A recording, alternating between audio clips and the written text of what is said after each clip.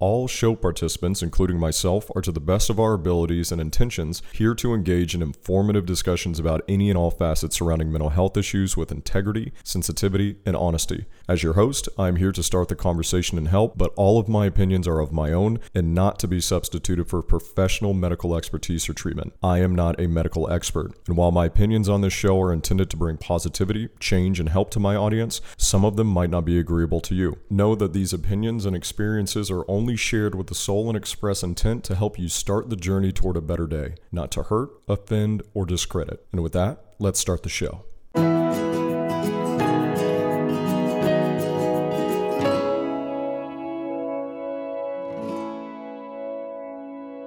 How are we today, everyone? I'm your host, Tyler Coe. Welcome to my mental health show here on Twitch. We're so excited to have you here, no matter how you got here.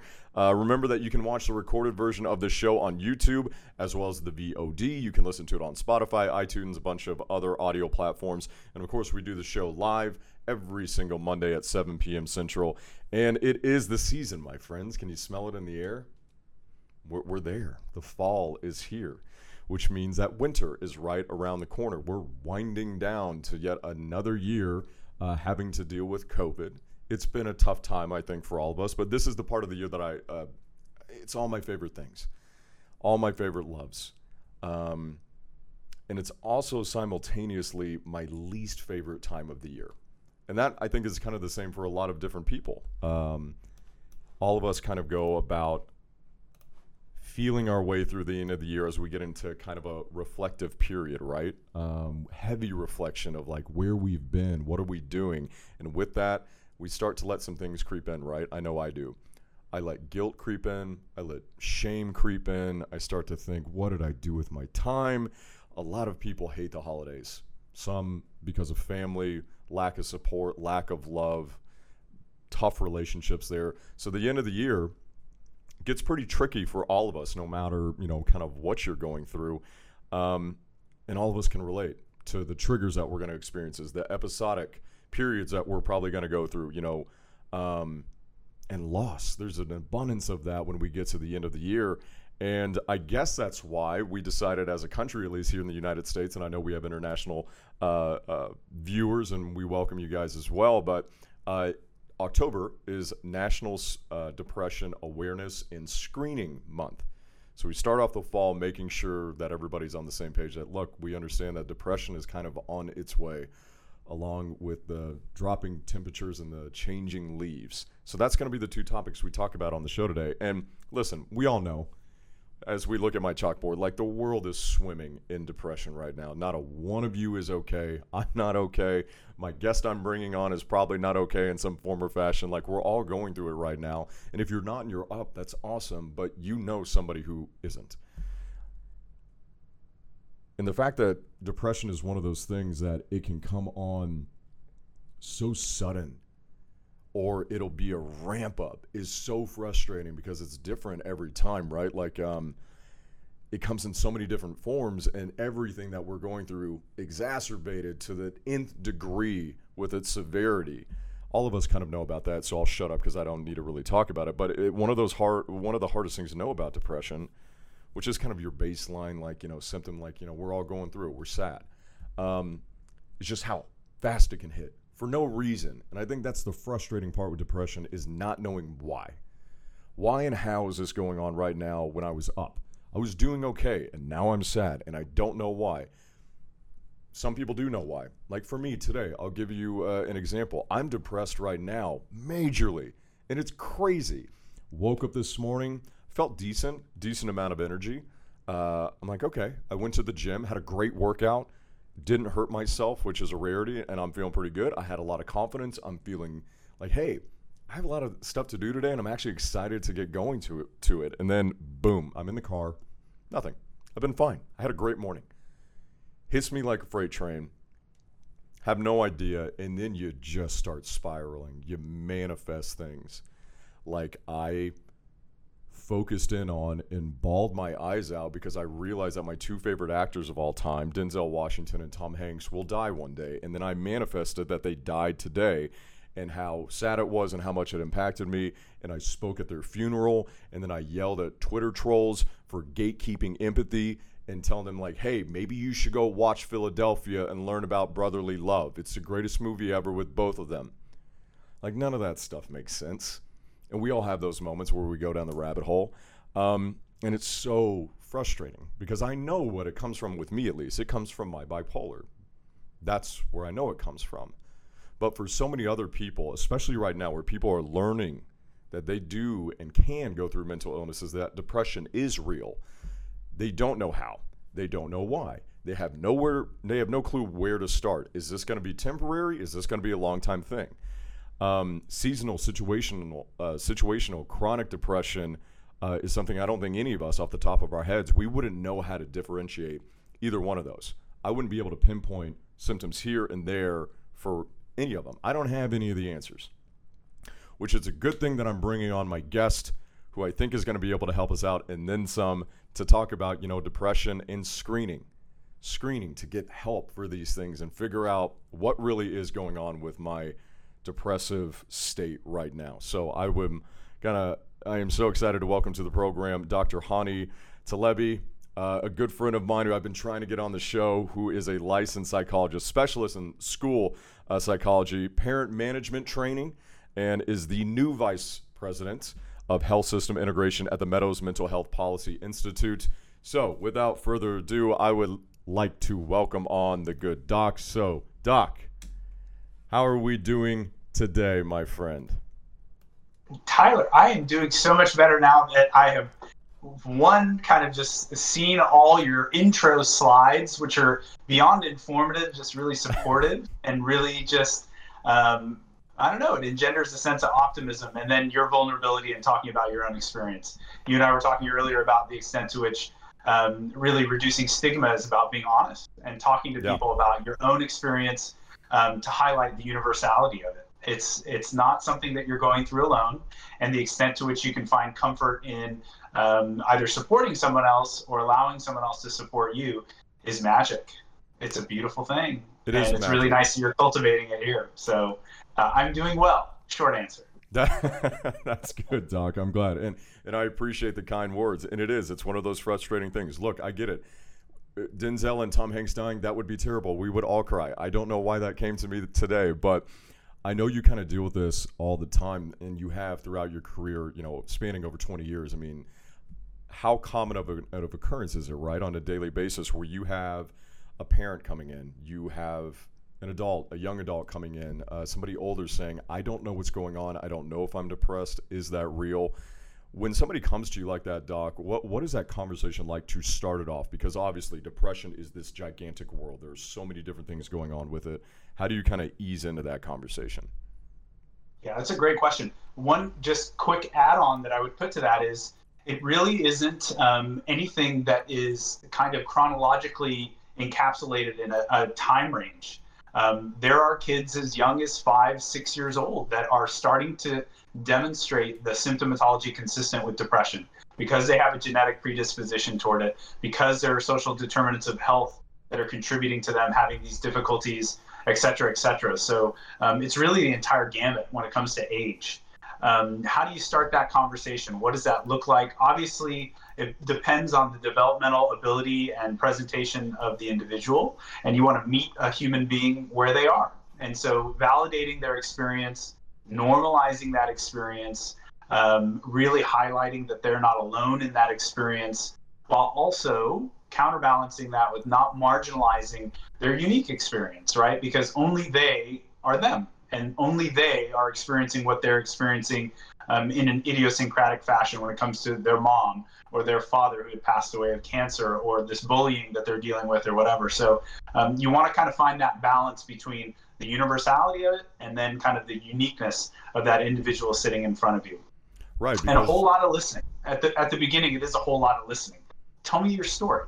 Talk to me about what you're experiencing. Put it in your own words, because it's very easy for me day after day over 20 years to say, oh, this sounds familiar. I've heard this before. Let me tell you exactly what you need to do. When in reality, it's how the art of the work really is. To what extent can you sit and be present and allow an individual to tell you their own experience in their own words so that you have a better understanding of their worldview, and you can perspective take, right? You can put yourself in their shoes and then start to really have that compassion to figure out, all right, I feel you, and what are we going to do now to problem solve? What kind of strategies and tools are we going to support you in garnering so that you can really start making a difference when it comes to your quality of life? And right there, when you're starting off, it's like, all right, yeah, which is awesome. I wish I had you as a doc when I was going through my stuff when I was a teen. I didn't really have the whole sitting thing. And there was we'll get into this later, doc, but there's generations that did not get that treatment that you just talked about, which definitely has been an issue. And so going back to that, all right, acknowledging we have this thing, listening, what's the game plan? How do you, as a doctor, kind of identify that? Because there's environmental issues that go into that. It's genetic, it's psychological, it's biological. So how are you able to kind of pinpoint that, even though you just said, I've never really heard the same story twice, are there things that you can identify where it's like, that might run in the family, or that might just because of your situation? Sure. Yeah, and really the standard of care involves a few different elements. One is a very thorough developmental history through interview. You want to have a conversation with someone and talk to them about their developmental milestones. Were you doing things like walking and talking and making friends and being social? And did you have both parents around? Did you have an intact family system versus not? Those types of things. Did you ever have a surgery? Did you ever have a traumatic experience? What kinds of things were going on academically? What kinds of things were going on in your community? Those types of elements. So the extent to which you can have a very kind of open-ended, substantive conversation.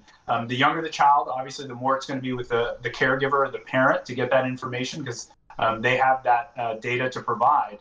But then the other side of that is something significantly more quantitative, and it's something that's standardized. And we'll probably talk about this a little bit more. We're talking about screening. We're talking about using assessment and evaluation that is statistically grounded to determine the extent to which someone is in a clinical versus subclinical range relative to depression, to anxiety, to trauma, to any number of different mental health presentations, so that one, you can identify it off the bat. Two, you can figure out what are the evidence-based, scientifically grounded, empirically supported interventions that you can use to assist this patient or this family system with their issues. And then three, measurement-based progress monitoring. To what extent do we re-administer those assessments to ensure that this individual is making progress over time? We can't simply anecdotally say, oh, he or she or they look a lot lighter and a lot brighter when they're in conversation with me once a week for an hour, those types of things. That doesn't make any sense. Instead, if we can quantify that, if we can actually use data to say they're self-reporting this, their parent is reporting this, their teacher is reporting this, we're seeing less disruptive behavior in the classroom, we're seeing less in-school or out-of-school suspensions, we're seeing, parents are reporting more frequent kind of contact with friends, those types of things, then we know that we're on the right path. And then we can start benchmarking things. We can identify, are we moving in the right direction? Are we not moving in the right direction? So right there, let's gear that towards an adult. Like, let's say I need to go do that and I get a screening. How often would you be talking about that? Like, if you see me for a little bit, like, what are the increments to this as far as like, is this like every week, 2 weeks? Or is it kind of like, depending upon me, I could come in every week if I wanted to, or like, what is that standard range for people? It's a great question. And it speaks a little bit, again, about the heterogeneity of those experiences, because I think there are certain individuals where I would feel really comfortable giving them kind of a screening tool once every 2 to 3 months, just to get a pulse on kind of what's going on. They're not particularly acute when it comes to their depressive or anxious symptomatology. There are no safety concerns, those types of things. This is someone who's struggling intermittently with issues related to depression or anxiety, but then they have the resilience and they have the skill set to be able to kind of self-manage and self-regulate a lot of the difficulties they're running into. On the contrary, if there's an individual who is really struggling with a higher acuity, of depressive symptomatology, for example. They're coming in as an adult saying, I am intermittently having thoughts of ending my life, but I don't have a plan. I don't have the means to do that. I wouldn't carry it out. I know that for sure. This is an individual I would screen every time they came in. And I would give them something simple. A PHQ-9 is kind of this universal standardized screener that we use regularly across all different types of milieus, to get 9 questions in and figure out kind of what's happening with your mood, what's happening with your physical activity, what's happening with your thoughts.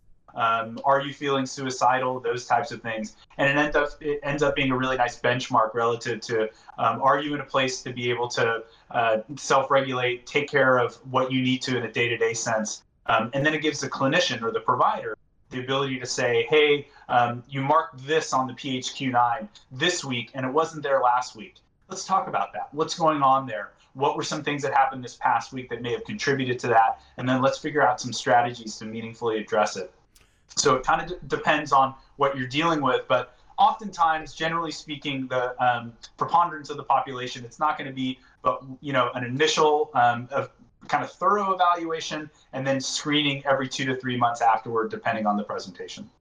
Right, which is, I'm thinking of this in mind, like there are so many people, because you talked about, like people could come in and just not necessarily lie, but they just don't, I'm just going to follow protocol and I'm just going to check off, which is why therapy and that whole, trifecta basically of medication, diagnosis, which goes into screenings, and then therapy is so important, because you can't just because I know if you were like my doc, I would lie to you every time. Yeah, I'm fine. I'm so satisfied with my sleep and my mental health. My job is awesome, doc. And like I know people lie. Everything is perfect. Yeah. Which I think the question is, Tyler, why are you here? Right? If I'm in the private sector and you're coming in to me every week, oh man, things are going really well. We should probably start talking about, termination. Everything's just great, right? Yeah. So, and I think this is the challenge, is building enough trust with a patient to be able to have them really expose themselves in a vulnerability sense, to say, I am struggling. There isn't stigma attached to it to the extent that they're going to kind of lie to you about what they're experiencing or downplay or minimize those things. And then again, it becomes kind of the art of the work. Kids don't come to therapy. Their parents bring them to therapy. But when it comes to adults, they don't come to therapy unless the law tells them they have to come to therapy, or someone who pays their bills tells them that they have to come to therapy, or something like that. So generally speaking, the hope is that most adults who come in, they actually want the help. They may not know how to ask for it. But I think that a good provider is someone who will get to a place where they can kind of orient the patient to understanding that the more they're able to discuss in a very candid fashion their mental health struggles, the better the likelihood of them improving their quality of life across different dimensions. I think that's something to really to think about, is in terms of all different age groups and like how people do express themselves, because it's so hard. We love lying to our doctors as a people. It's one of our favorite pastimes. You go in, you're sick. I'm going to show so I'm smarter than he is. What have you been doing? Yeah. I've been doing nothing. I'm fine. But you're in here because you're sick. Well, yeah, but I don't know. Yeah.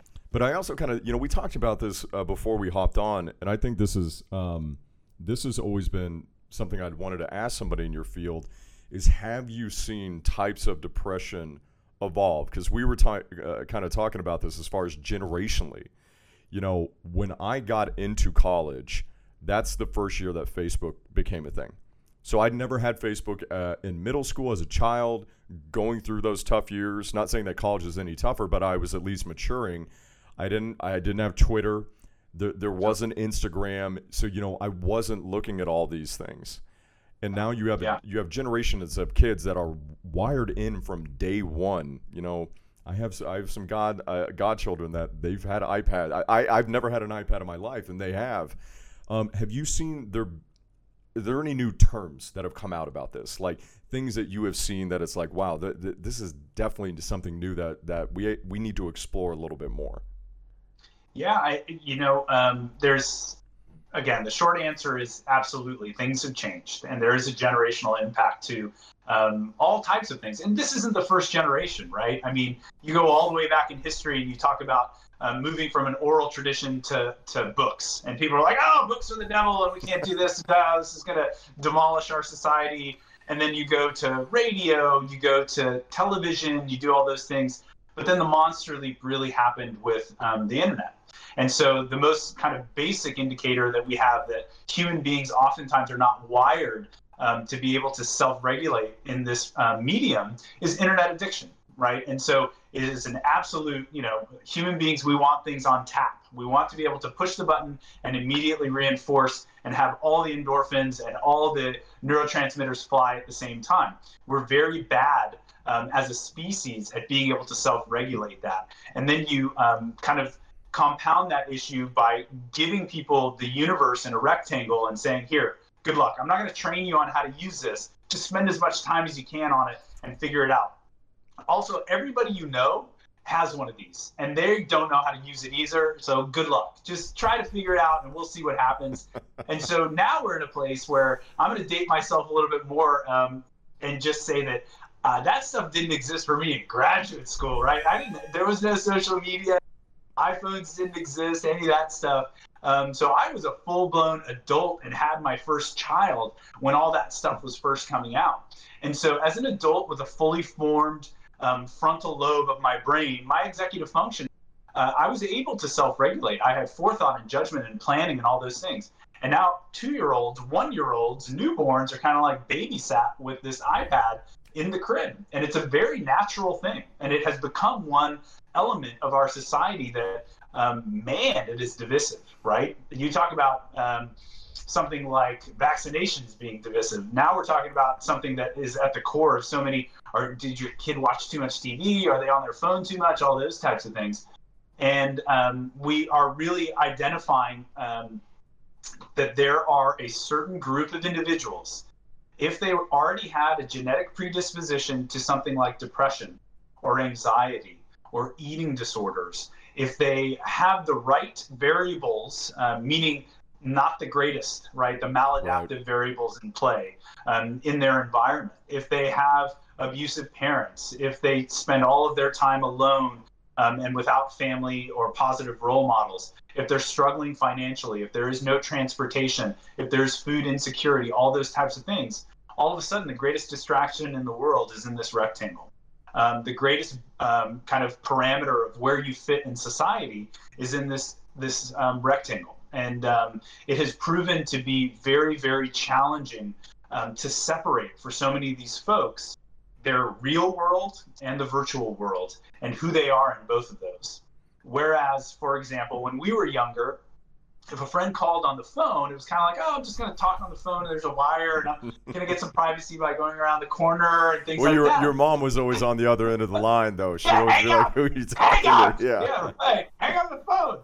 So now it's this, you're on your own trying to figure this out with your friends and do those types of things. And the research is unequivocal. We see this now, and it's in the mainstream media where it's coming out in the news that Instagram knew about it, Facebook knew about it. They had all the metrics in play, and they recognized that what was happening on all of these mediums was that kids were exhibiting really maladaptive responses to spending more and more time on these platforms. Kids were really struggling, and they are not capable of spontaneously engaging in social interaction because they simply don't have enough in vivo practice doing that. So it's very awkward and it's very alarming to them. I had a patient the other day tell me that if somebody just called me out of nowhere, one of my friends, it would be the equivalent of me just coming out of the bathtub and then walking into my bedroom.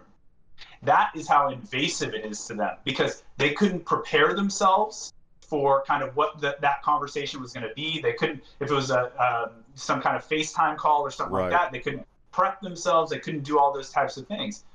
That anxiety never existed before. And we've never trained this generation of kids how to manage that. And this generation of kids, to be honest, is now becoming this generation of young adults. And so we are kind of seeing a multi-tiered generational aspect to this that's getting harder and harder to manage, and is really contributing to mental health disorders. So when people are coming in, I don't want to put words in your mouth or put you on the spot, but Is it almost kind of like getting to the point where it's telling somebody to get off drugs, of like, if you want to begin to solve this problem that you're having with your mental health, and if you're suffering from a mental illness and it's clear that like your life outside of this reality into another one is affecting it, are you having more of those conversations with parents or with patients about, listen, you have to get off social media, this is so detrimental to you, or you have to stop doing X, Y, and Z, to try and combat that anxiety, to try and combat that depression? Yeah, it's a good question. I think I try to be very careful here, because technology is a tool. And like any tool, if it's used appropriately, magical. You can do amazing things with the technology that's around. It's solving problems that we never thought we were going to solve. It's curing illnesses we never thought we'd cure, all those types of things. And I hate to tell families, I really try not to do the binary all or nothing mentality. Instead, it's let's moderate. Let's find a means by which we can shape this kind of exposure to this medium in a meaningful fashion. As opposed to saying no social media on Mondays, Wednesdays, Fridays, I would say something like, what do you all think would be a meaningful middle ground where we could start inch by inch, foot by foot, day by day, starting to reduce the amount of time that your child was spending on social media? Because to your point, Tyler, if they're in an abusive relationship, I would tell them, you got to get out of that abusive relationship. But it's not easy to just run away from that abusive relationship. You have to plan, you have to be mindful of a lot of different elements, those types of things.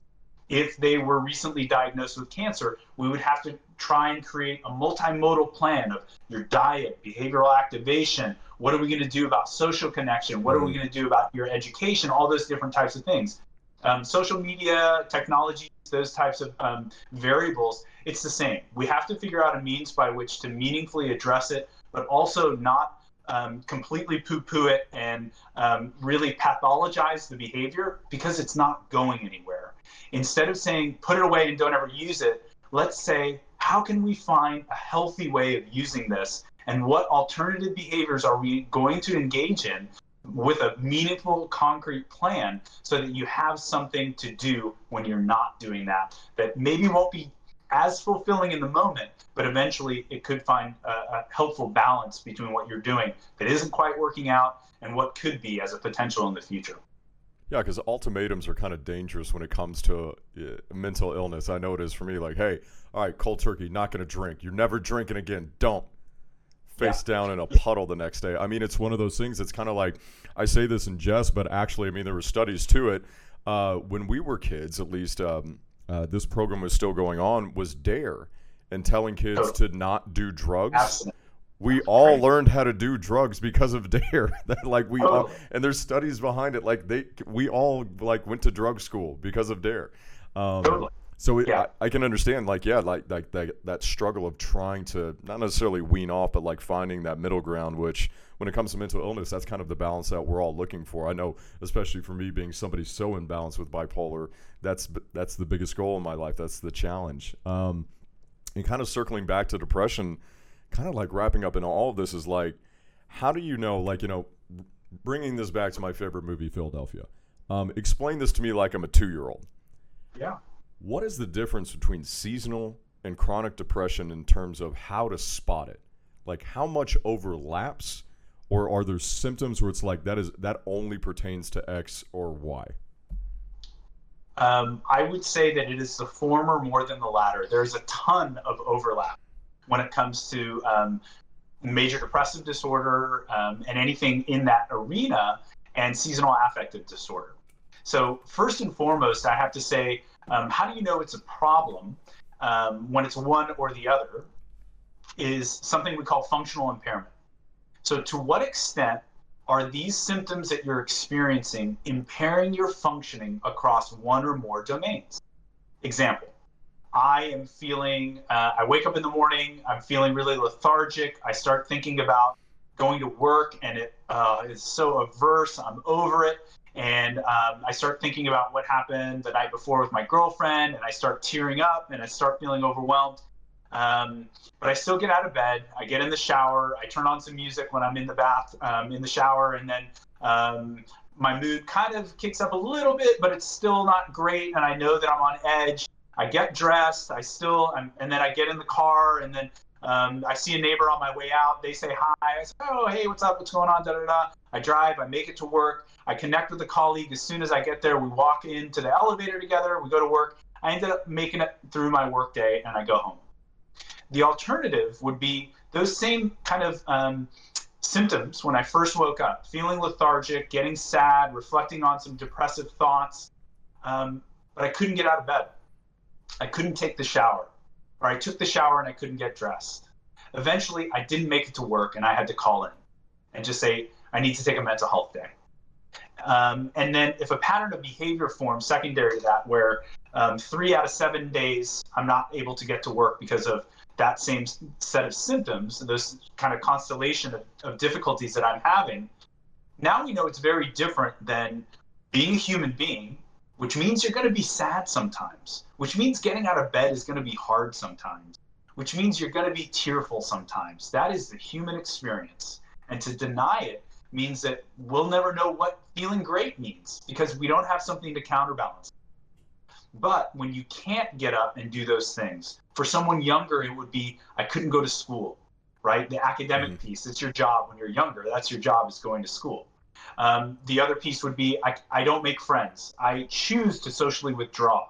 Whereas I used to have a group of friends, and I used to play club sports, or I used to do this and that. I don't do that anymore. And instead I choose intentionally and deliberately to sit in my room for extended periods of time, often not doing much at all, just listening to music, or on my own on the internet, or just sitting and not doing much. And so that would be kind of the starting point, is determining, is there functional impairment or not? I recognize this is kind of a darker topic that we're talking about, and contextually it's getting darker in my room that I'm in here. So that's if you need me to find a lamp, just let me know, right? It's okay. So then the other piece ends up being, seasonal affective disorder is seasonal by its name, right? So typically this is something that takes effect in the fall, after the summer months, and we see it through the winter. And there are, again, a constellation of either behaviors or experiences that encapsulate this seasonal affective disorder, which is different than depression. Depression is something that will happen regardless of the season, regardless of where you live, regardless of a lot of different variables that are pretty consistent with SAD, seasonal affective disorder. All things being equal, seasonal affective disorder, will occur in those kind of months. It'll happen in places that will have kind of a geographic location farther from the equator. They will happen in places that are typically a little bit cloudier. And they tend to happen with individuals who are predisposed to depression anyway, right? So this is the double whammy. If you already have difficulty with depressive symptomatology, sub-threshold, and then you live in Seattle, you have a higher likelihood, because it's going to be cloudier or rainier and less sunlight in general, than a person who just had sub-threshold depression in having functional impairment, right? And so all those things together end up letting us kind of tease apart a little bit of, how do you know the difference between MDD, major depressive disorder, or depressive symptomatology, versus seasonal affective disorder? The other thing that we know is that some of the interventions for seasonal affective disorder are not things that we would automatically recommend for major depressive disorder, like phototherapy. So light therapy, while it can be helpful for individuals who are living closer to the equator, depression, generally speaking, they can walk out the door and have a lot of sunlight and feel okay about things. Whereas someone who has seasonal affective disorder would need to leverage the use of a light box on a regular basis to be able to get that vitamin D, or a vitamin D supplement, something akin to that, to be able to make meaningful gains that are sustainable. You know, it's funny you talk about light therapy, because I've always hated this, and I don't know, this is just me. I don't like it when somebody tells me to go outside. It's such a bright and sunny day outside. Go and do it. And when you're depressed, you hate that person. You don't want that. But what I've tried to equate it to is we're all like Superman, right? And we need the sun. That's all it is we need that power and energy from the sun so we can survive, because those clouds, that rain, that is our kryptonite. So Absolutely. I don't know if that helps anybody think about it in those terms, but the hey, smile if you're sad never works, and it's detrimental to the cause. Yeah, no. And it definitely, that kind of feedback, oftentimes patients have told me it's very kind of devaluing and marginalizing, and they say, okay, well, you don't really get it. If you're telling me to just do that, just smile it off, you don't really get what my experience is right now. And so trying to really support an individual in better understanding, I'm not telling you to go outside because it's a beautiful day and then maybe this is your therapy. This is your prescription. Right. I'm giving you a prescription to go outside, be minimally physically active outdoors, because it will not only change kind of your mood as a function internally of what's happening, your physiology, right? Your heart rate's going to increase. Your senses are going to be more activated because you're hearing things, you're listening to more, you're smelling, engaging with your environment, those types of things. But by and large, it is something that will alter your thoughts. If you can change, we talk about this all the time in therapy, the triad: thoughts, feelings, behavior. The way you think about the world leads to the way you feel about the world, leads to the choices you make and your behavior. So if you can choose to walk outside, right? If you can choose to go get into sunlight, even to sit in sunlight, your thoughts will change. Invariably, you can't help but change your thinking. Even if it is too sunny out here, this is hurting my eye. At least you're not thinking what you were thinking when you were listening to that Iron and Wine song in your bedroom all alone and getting farther and farther down the rabbit hole, like you were saying. That's really good advice right there. And I think that's so important for people to hear from a medical expert, is that we're not just doing it for, laughs and giggles, right? It's like it literally helps you to go walk outside and be in the sun. It all helps.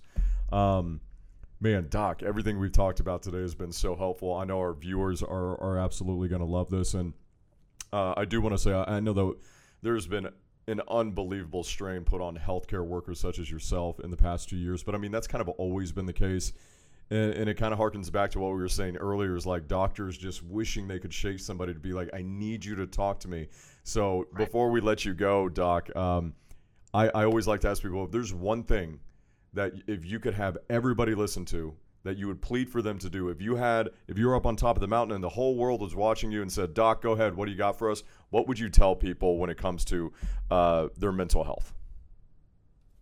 Whew, that's a big question, Tyler. Holy cow. I'm all about thoughts. If there's one thing that I could really get human beings to buy into, is that the way you think about the world is the way the world is. And there is no greater tool that you have in your arsenal than your pattern of thinking. If you can control that, if you can learn, like any skill, like any sport, like anything, if you can learn to control your thoughts, the world will change faster than you could believe. Your mood will change faster than you can believe. Outcomes in your world will change faster than you ever thought possible. And so I tell people all the time, the world is quite indifferent to your plight. A car crash is happening somewhere that you know nothing about, you didn't cause, or you don't have to deal with. A baby was born today somewhere else, making somebody really, really happy.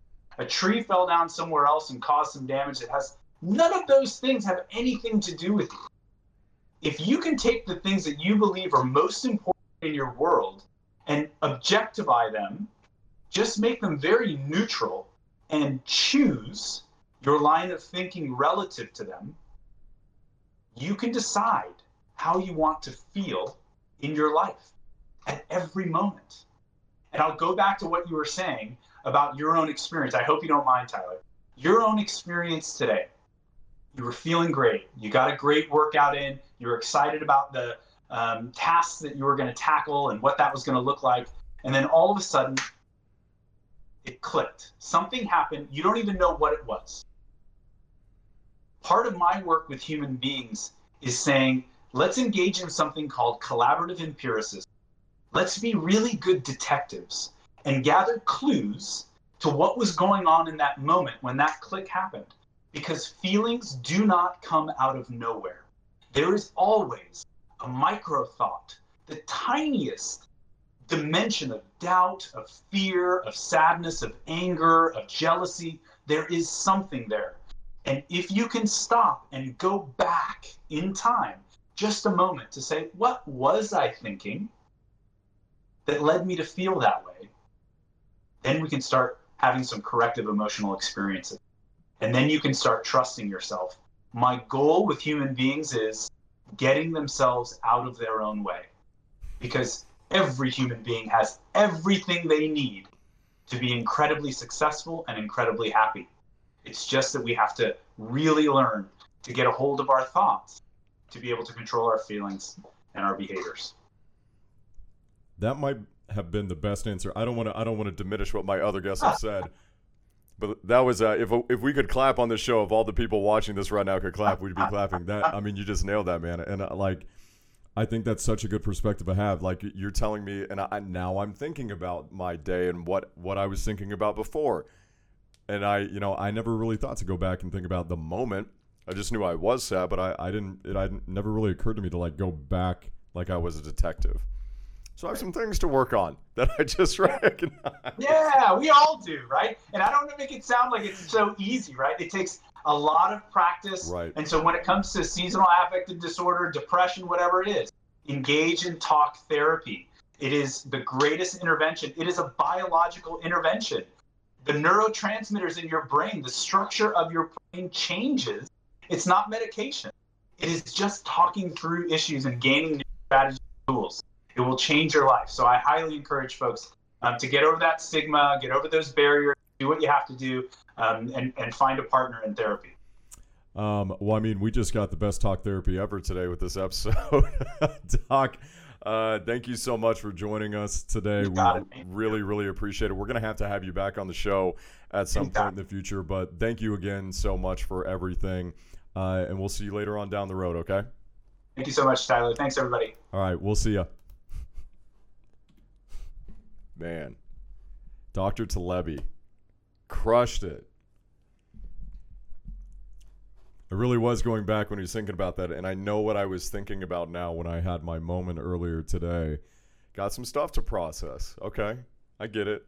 And that's the tough thing about it, right? Is like we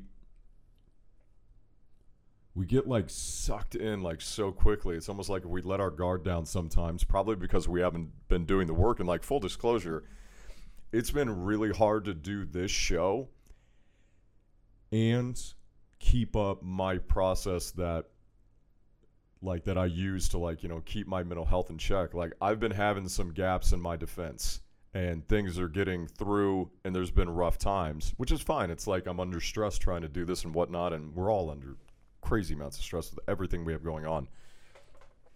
But like you said, it's that reinforcement, and I mean, that's kind of what this show is every week. And, I'm glad that we talk about these things because all of these episodes get to be evergreen. All of these episodes are evergreen. They can be applied to any time of the year for any subject. So I'm seeing some of you guys, in our chat talk about like how you needed this today. And I'm hoping that's the case, is that it hits one person, right? And everything Hani was talking about, I really like the way he crafted it, where he wasn't one of those, he didn't come off as like life coaches, like, you just got to change your thought process, man. If you start thinking more positive, positivity is going to come your way. He's like, no, you have to recognize what's going on with your own brain. I recognize my limitations. I know what I need to be doing. And then through that, focusing on the world that I have in my brain and then thinking about it a different way, which is a great perspective. Because even if some of us have broken brains in a sense, even though none of us are broken, we're human. However, we can save our own worlds. I thought he spoke a lot of power to that subject and how you can accomplish that. And then learning about seasonal depression, like I didn't really know, but I actually knew about the light therapy thing. I had never heard about it. I was doing research this week before the show, and I'm like, people actually get light therapy. I didn't know that was a thing. I had like heard they had done that to like babies or whatnot, but I did not know that was an actual thing that people go through. And it makes sense. It really does. So, no matter what you're going through, watching this episode today, whenever you happen to be watching it, if you're watching it live with us, or if you're watching it in like a couple months or a couple years, or who knows, you could be watching this episode in 40 years. If the world is still around, it probably won't be. It'll be under the water.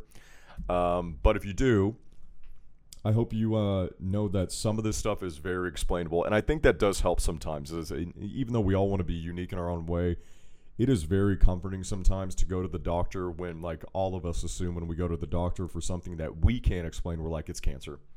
It's cancer. It's an STD. I'm going to freaking die. This is the worst.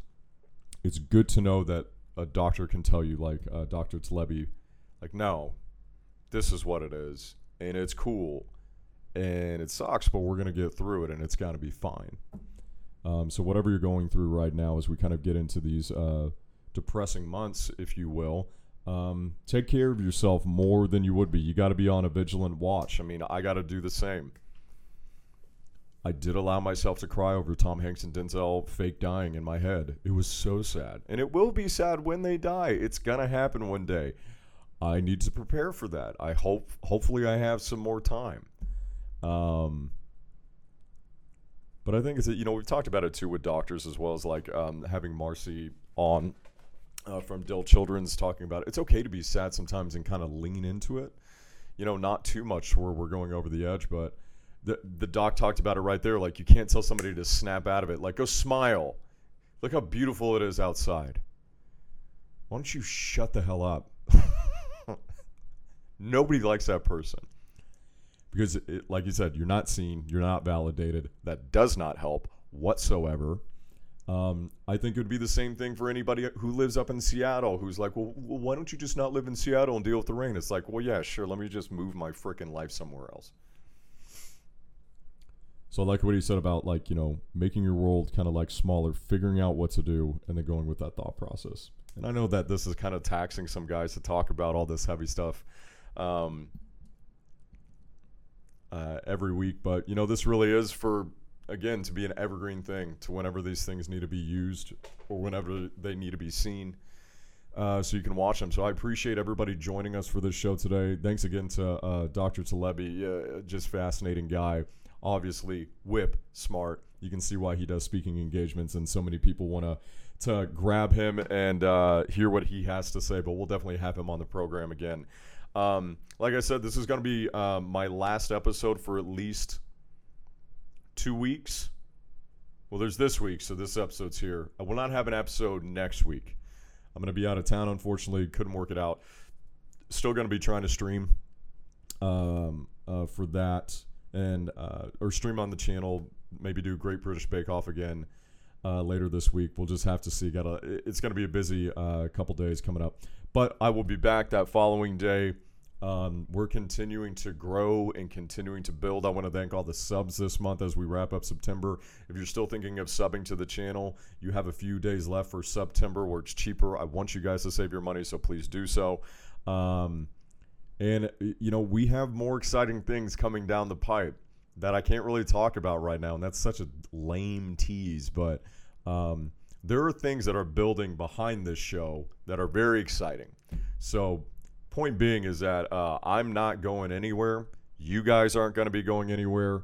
We're going to continue to make this thing bigger and better, not in terms of like, I don't need like 1,000 freaking people watching this show, but bigger and better as far as the guests, the show itself, everything else like that, just upwards and onwards, and just be here for each other this winter to kind of help each other out. I try and focus on the good things in the fall. Maybe that's what we could all do for our homework, is just focus on the freaking good things, right? Like, I love football. I love cold weather. It's my favorite thing. October is my freaking favorite month of the year. I love the spooky times. I love Halloween. I love horror movies. I really try and focus on those things. I hate Thanksgiving with the passion of 1,000 burning suns. There's a lot of stuff that I hate that comes up after October that I should just not focus on. I'm going to focus on the good things. I'm going to go see the new Halloween movie, even though it's probably going to be terrible. Nothing's going to beat the first two, but that's okay. I'm going to live it up this month, enjoy all these cool things, and maybe that's what everybody else should focus on as well. Focus on your favorite things in October. And we got to do spooky things. We get spooky games. I need to buy the spooky games so we can play them here. And maybe we can do a watch party on Amazon for a spooky movie. I think we can watch The Thing on Amazon Watch. Maybe we do that. Well, if you're listening to this show, you're like, well, Tyler, I can't watch because I'm listening. Well, if you come to our Twitch channel, you can do all the good stuff. But I appreciate you listening or watching this show however you are. I hope you're good wherever you are. I'm going to stick around a little bit for the post show here on Twitch. That's another perk to watching us on the channel. But for everybody out there, I love you. It's a Monday. Ugh. Or whenever you listen to this, I guess it's going to be Tuesday. But it was Monday here in this time, in this moment where I'm existing, talking into this mic and into this camera. It was Monday. And it was a whatever Monday. We're moving on to the next one. All right. I love you guys. I hope you have a good rest of the week. We are almost into October, spooky times. And I will be back in 2 weeks, okay? But I promise to be back. See you guys.